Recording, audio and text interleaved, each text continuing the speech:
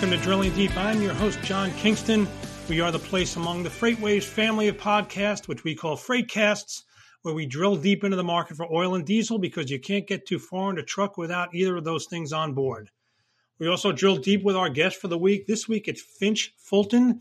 He recently joined autonomous vehicle company Locomation after coming out of the federal government, and he's going to be focused to a large degree there on the intersection between autonomous vehicles and government policy. He's going to join us in a few minutes. But wow, we've got a lot to talk about in the diesel market. We just hit 15 weeks in a row of increases in the DOE EIA diesel price. That ties a record going back to the start of this data series, which goes back to 1994. The price during that time is up about 50 cents in the streak, and it goes back to November. And it's not like it's just petering out. The increase of more than 7 cents this week was the largest jump among the 15 weeks. And now we're confronted with a diesel market that has the potential to get pushed even higher. First of all, there's a continuing surge in commodity prices across the board. Copper, higher. Aluminum, higher. Tin is undergoing a crazy market, so crazy that the Wall Street Journal wrote about it. Soybeans, near a record high. So what oil is doing isn't crazy. And S&P Global actually had a chart the other day that showed that oil is lagging most other commodities. But obviously, there's a big new factor here in the diesel market, and that's the Texas storms and the Texas cold snap. It appears to have taken out about 12 or 13 refineries in that state, shut down because of the weather. The fact is, when you get this cold, which is really rare in Texas, refineries down there aren't always built well to operate under these conditions. Then you throw in the fact that even getting electricity into the plants becomes difficult, and you can see why there are all these shutdowns. There is no doubt that there's a drop in demand from that region of the country. But that's not going to be enough to offset the drop in diesel output from those refineries. Gulf Coast refineries in Texas process about 4.2 million barrels a day of crude, according to the latest data. Figure about a third of that is probably diesel. So that would be about, I'm doing this math off the top of my head, never a good thing. So that's about 1.4 million barrels a day of diesel demand. There is no way does the drop in diesel demand in Texas come up to about 1.4 million barrels a day. Not just Texas, really, the whole region. What we don't really know is how long it is going to take to bring that refining sector back online. There has been talk that these low temperatures in Texas were the lowest in 32 years. That would put it back to 1989, and I remember the cold snap of that year right around Christmas. It was just brutal down in Texas. It was brutal up in the north, too. And what I remember after that is somebody telling me that a lot of refiners down there, after that cold snap, their plants just didn't run correctly for months. They were a little off. It took a while for true normalcy to return. Now, there may have been technological upgrades that make them better to handle the cold weather, but you really have to wonder about what's going to happen this time. Inventories of distillate, including diesel, went into the cold snap right about where they should be when you look at it in terms of days cover and the 5-year average. So there isn't a giant surplus to cushion any significant loss of supply. At least there isn't a big surplus here. The cold snap wasn't 2 days old when the media that covers oil markets started reporting that European refiners were loading up ships to send them over to the U.S. to take advantage of the strong diesel market. That is always the way it happens in oil, and that's why price spikes in one part of the world inevitably come to an end by moving material from another part of the world. Let's hear it for greed. You've also got a loss of crude supply out of Texas Permian Basin that might have reached 4 million barrels a day. Nobody knows for sure, but that's whatever it is, it's a lot of oil. Wells should start to come back online soon, but this is not going to be something that just snaps back. Some of these wells may have been damaged by the cold, so that's going to tighten the supply of crude oil that goes into those refineries. But the fact is, of course, those refineries aren't going to be at full anyway. Either way, you're talking about a loss of supply in a market that is pretty much back to where it was price-wise in January 2020 when the pandemic was first hitting. We did get news this week that Saudi Arabia is increasing its output after having been tightening the spigots for more than a year to keep the market in check. What the Saudis actually do not want, what they never want, is that the price of oil gets so high that it incentivizes a lot of production that creates the seeds for the next decline. But the Saudi increase of 1 million barrels a day doesn't kick in until April, so there's no immediate relief there.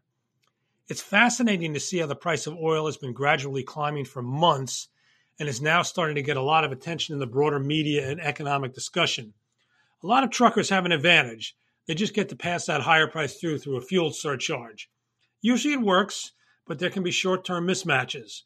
If there's any time for that, it's probably going to be now when surcharges can have a tough time keeping up with the market's volatility.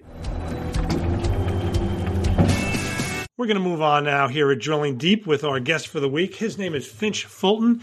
He is the former Deputy Assistant Secretary of Policy at the U.S. Department of Transportation. But now, more interestingly, he's moved over to the private sector and he's joined Locomation, which is one of the many companies, but maybe one of the more advanced companies doing autonomous vehicle technology. And Finch has joined Locomation as the Vice President of Policy and Strategy. So, Finch, really excited to have you here today and hear what's going on at Locomation. Yeah, I'm thrilled to be here and thrilled to be here representing Locomation.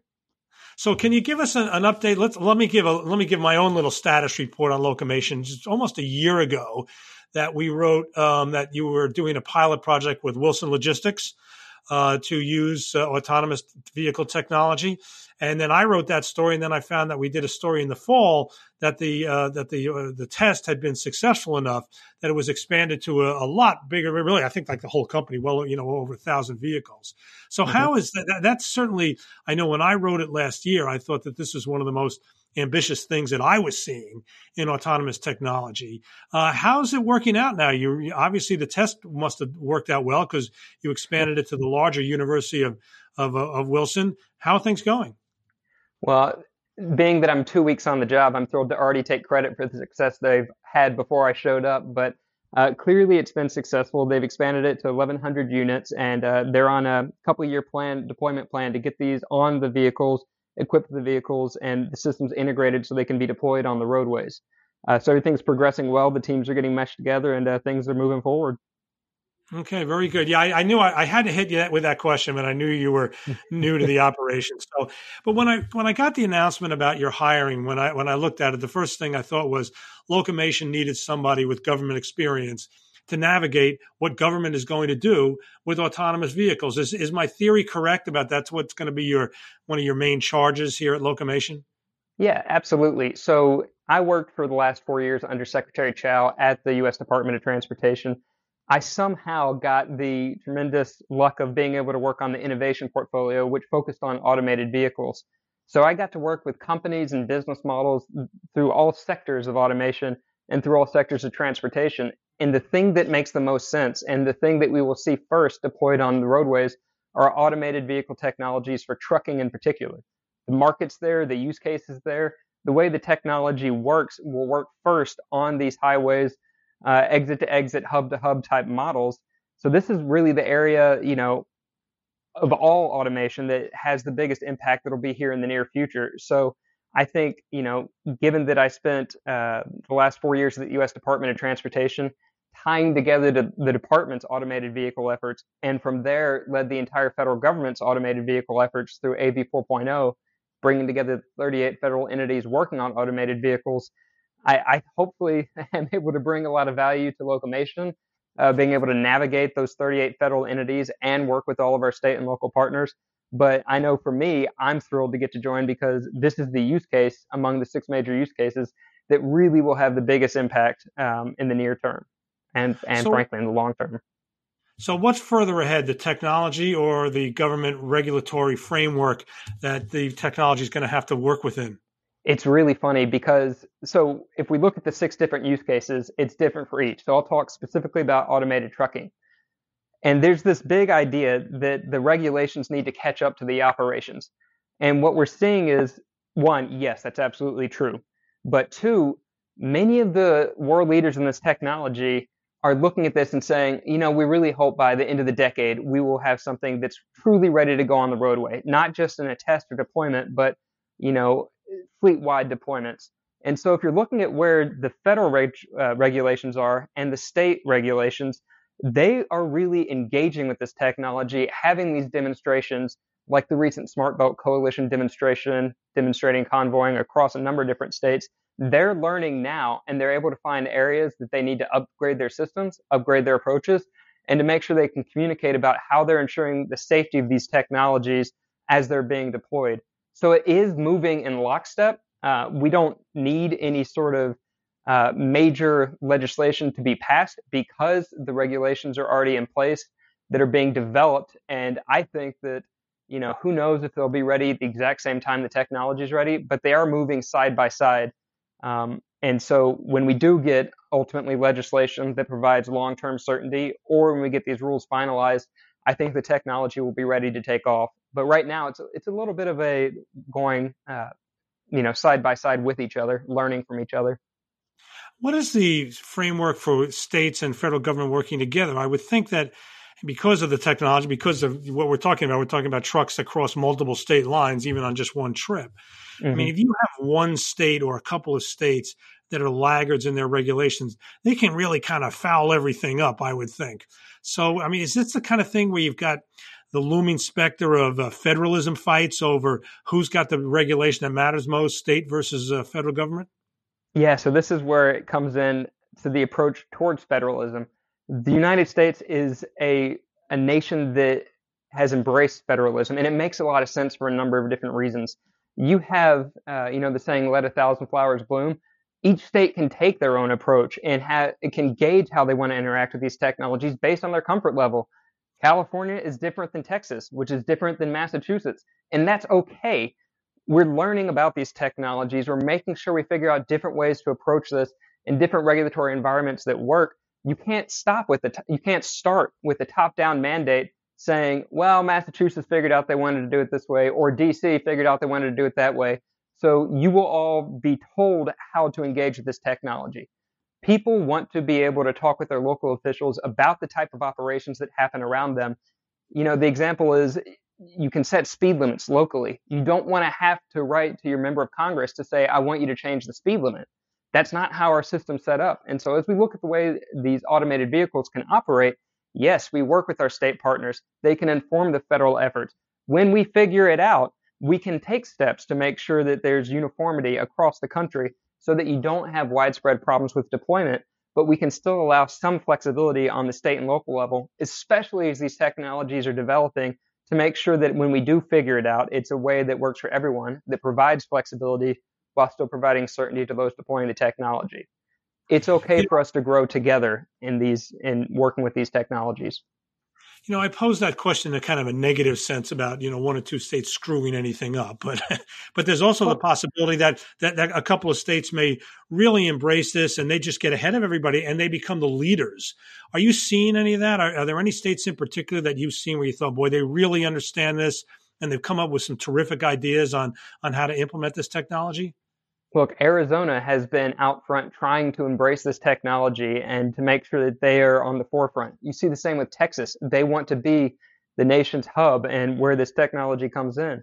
The whole, smart belt of Pennsylvania, Ohio, Michigan, they're all working together, breaking down those state barriers so they can be a hub where all of this technology is deployed first. And by working together, they're able to figure out what problems there are. You have other states that take a more skeptical approach, and that's okay for them to figure out how this works for them. Ultimately, you don't have to have the federal government showing up immediately and preempting everybody. We can learn from Arizona, from Florida, from Texas, from the Rust Belt or Smart Belt coalition, and we can learn, what not to do from some other areas. And we'll see that ultimately in how this technology is deployed, and when we can start seeing the benefits to safety, to efficiency, to utilization of assets in some of these states that are quicker to embrace the technology. What's the most pressing regulatory step that needs to be taken right now? If you were going to give a list of, let's say, 1 to 5, the things that should be tackled immediately or quickly or a top priority for the federal government or the state government or state governments? Yeah. So, of course, I'm talking specifically about automated trucking, but right. The rulemaking about the safety framework for the operations of these vehicles, I think for all the 6 major use cases, that's going to be the thing that everyone's reaching towards, figuring that out.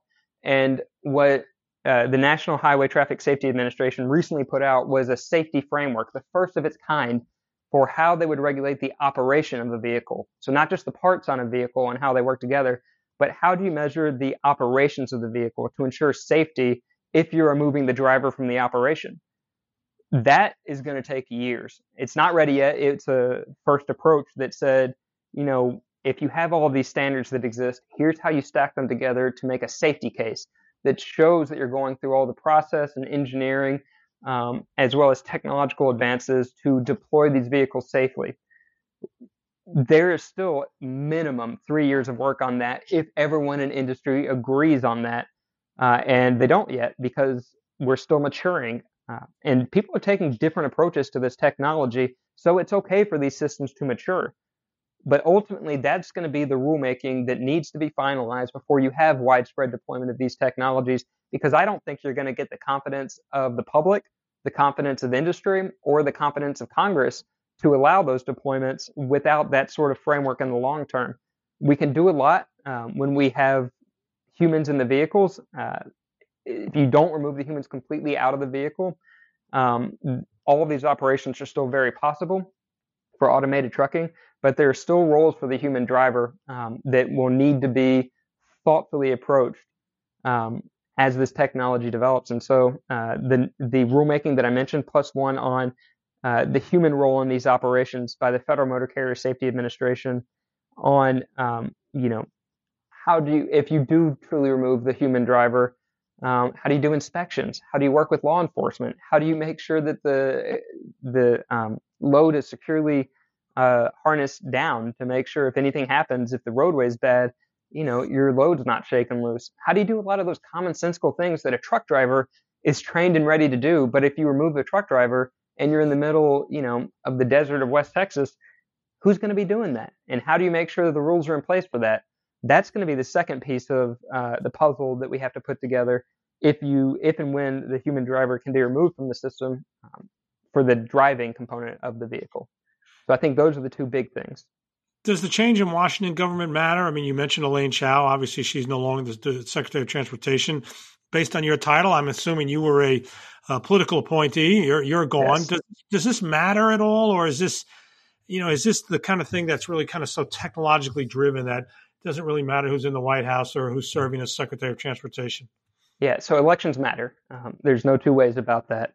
But what we're hearing from the new team and from Secretary Buttigieg, they have some of the same focuses. And the reason why everyone's so interested in this technology is because of the safety advances they can make. It's because of the efficiencies for the system they can make. It's the economic impact this can bring to our nation.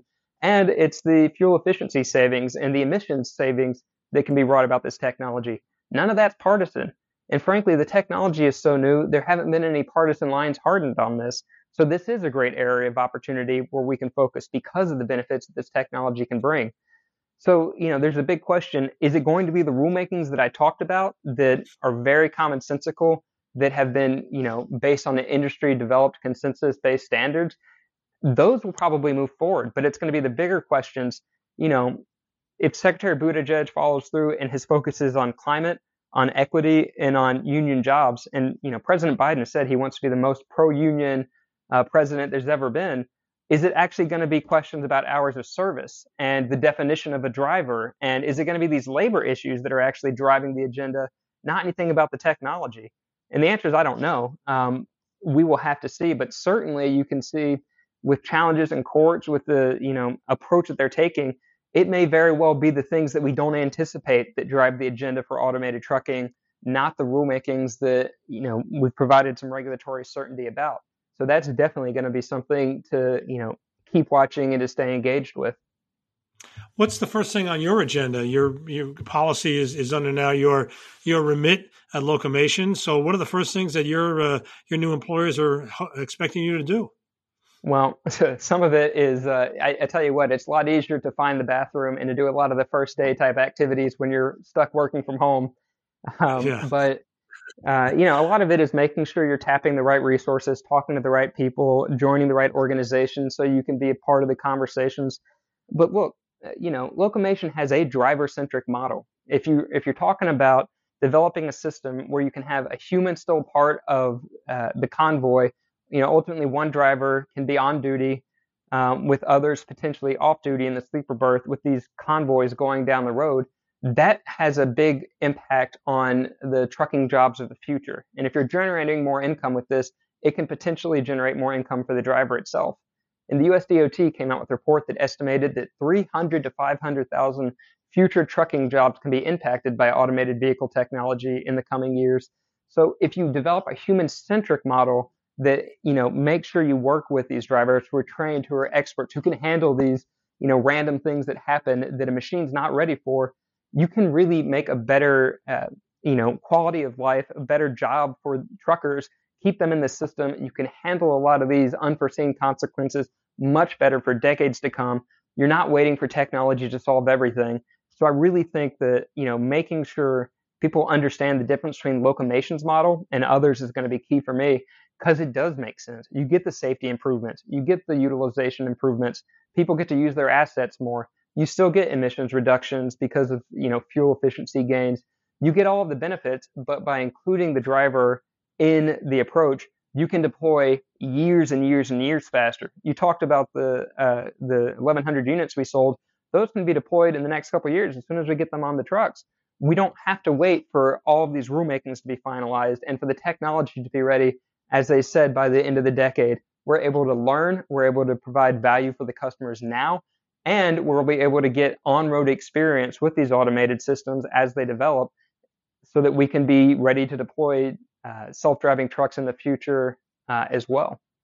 So regulatory-wise, you don't see any barriers to the deal that you've got with Wilson Logistics being implemented? They can, once this equipment is installed, you think this is going to be ready to go?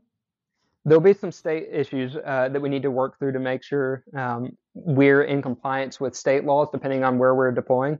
Obviously, there's still some differences in each state. We do need to make sure we're compliant with everything around hours of service, which I think we'll be able to do, especially as our business model develops. We have some examples of exemptions that have worked.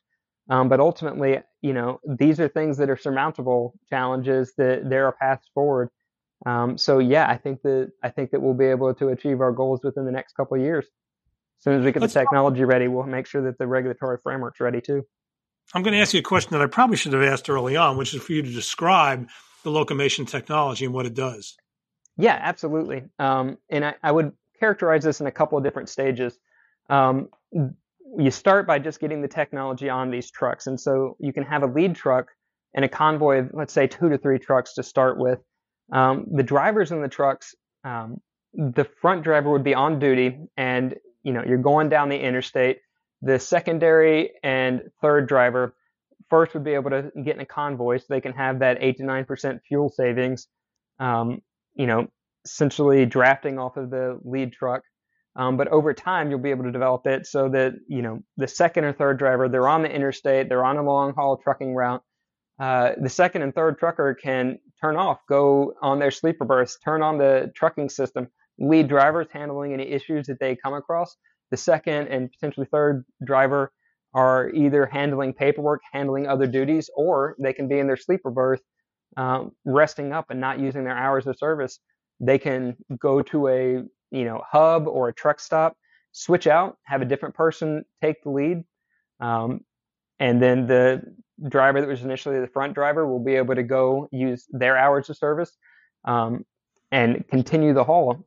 And so then not only are you able to have 2 to 3 drivers that are able to have continuous operations instead of having to stop and make sure that you're taking driver fatigue into account and hours of service into account, they're able to continue operations throughout. And ultimately, as this develops, you can have potentially look at removing the second and third driver. They can handle loads of their own, and in that case, they'd be able to handle 2 to 3 times the amount of cargo. And if you're looking at the way they generate revenue, they're able to take part and get more of that revenue. And ultimately, they can even look at different hub models so that they would be able to work through these main logistics hubs to return home every night, so that even long distance truckers that are engaged today, can have a better quality of life, because we can set up a system to where they can lead these convoys to certain points and then go home every day. And by matching some of the freight demand with the cargo, we're able to create a model over time when we get to that 4th level, where we can really have great impacts to not only the pay of truck drivers, but their ability to go home each night and their ability to have more control and understanding and to be able to plan around the routes that they would be taking. And because we have an estimated shortage of 60,000 qualified truck drivers, and that number's look to increase, we're not talking about truck drivers losing their jobs. We're talking about each truck driver being able to have a greater impact to the overall system and to be able to carry a greater load and to make more money off of that. So I think it really makes sense in a lot of ways that some of the other models don't, because it has that driver-centric approach and because it grows over time. And so I think our great advantage is that we can start deploying today and gaining those lessons learned and getting those fundamentals in place so that, by the time others are ready to deploy at the end of the decade, we've already got a lot of systems in place and lessons learned. This is longer than we usually go, but you can't have a conversation about autonomous vehicles without asking the calendar question. What's the forecast? Where will we be 3 years from now? Where will we be 5 years from now? Yeah, well, and leave it to me. I still haven't shaken off my government background. You give me a microphone, I'm ready to talk. So I'd say 3 years from now, the example using autonomous trucking, you will see companies like Locomation deploying on the road, having a human driver involved, and some of these higher levels of automation system following and convoying. We'll be able to deploy that and be getting the lessons learned. Some other competitors will be having limited deployments or limited routes where under certain scenarios they're able to operate. They may be looking to pull human drivers at some point, but they're only able to do it under certain conditions, certain weather, certain times of day on certain routes. So we're not talking widespread deployment, but you will see headlines being generated by some of these other trucking companies. And then if you're talking 5 years, you're looking at an advancement of that. The regulatory structure will be more defined. We'll have more government-led deployments so that we get lessons learned and generate real data about, the role of the human versus the role of the machine, and making sure you can account for all of the things that truck drivers do so well that machines aren't ready for. And then if you're looking more like 7 or 8 years, that's when you may start seeing these, the world-leading companies be able to think about, are you able to remove the driver, have them focus on warehouse operations, logistics operations instead of the driving operations? So I think that's more likely to be the timing for that sort of operation. Well, I'd like to have you back before 3 years or 5 years to put you on the hot seat to see whether your projections worked out. So it'll be before then, I assure you. We want to thank Finch Fulton. He is a former U.S. Department of Transportation official. He's now the recently named vice president of policy and strategy at Locomation, which is a Pittsburgh-based autonomous vehicle company. Finch, thanks for coming in today. It's been my pleasure. Thanks for having me. So you have been listening to Drilling Deep we are part of the FreightCast family of podcasts from FreightWaves. You can find us on all the major platforms for podcasts. I'm your host, John Kingston. Please join us again.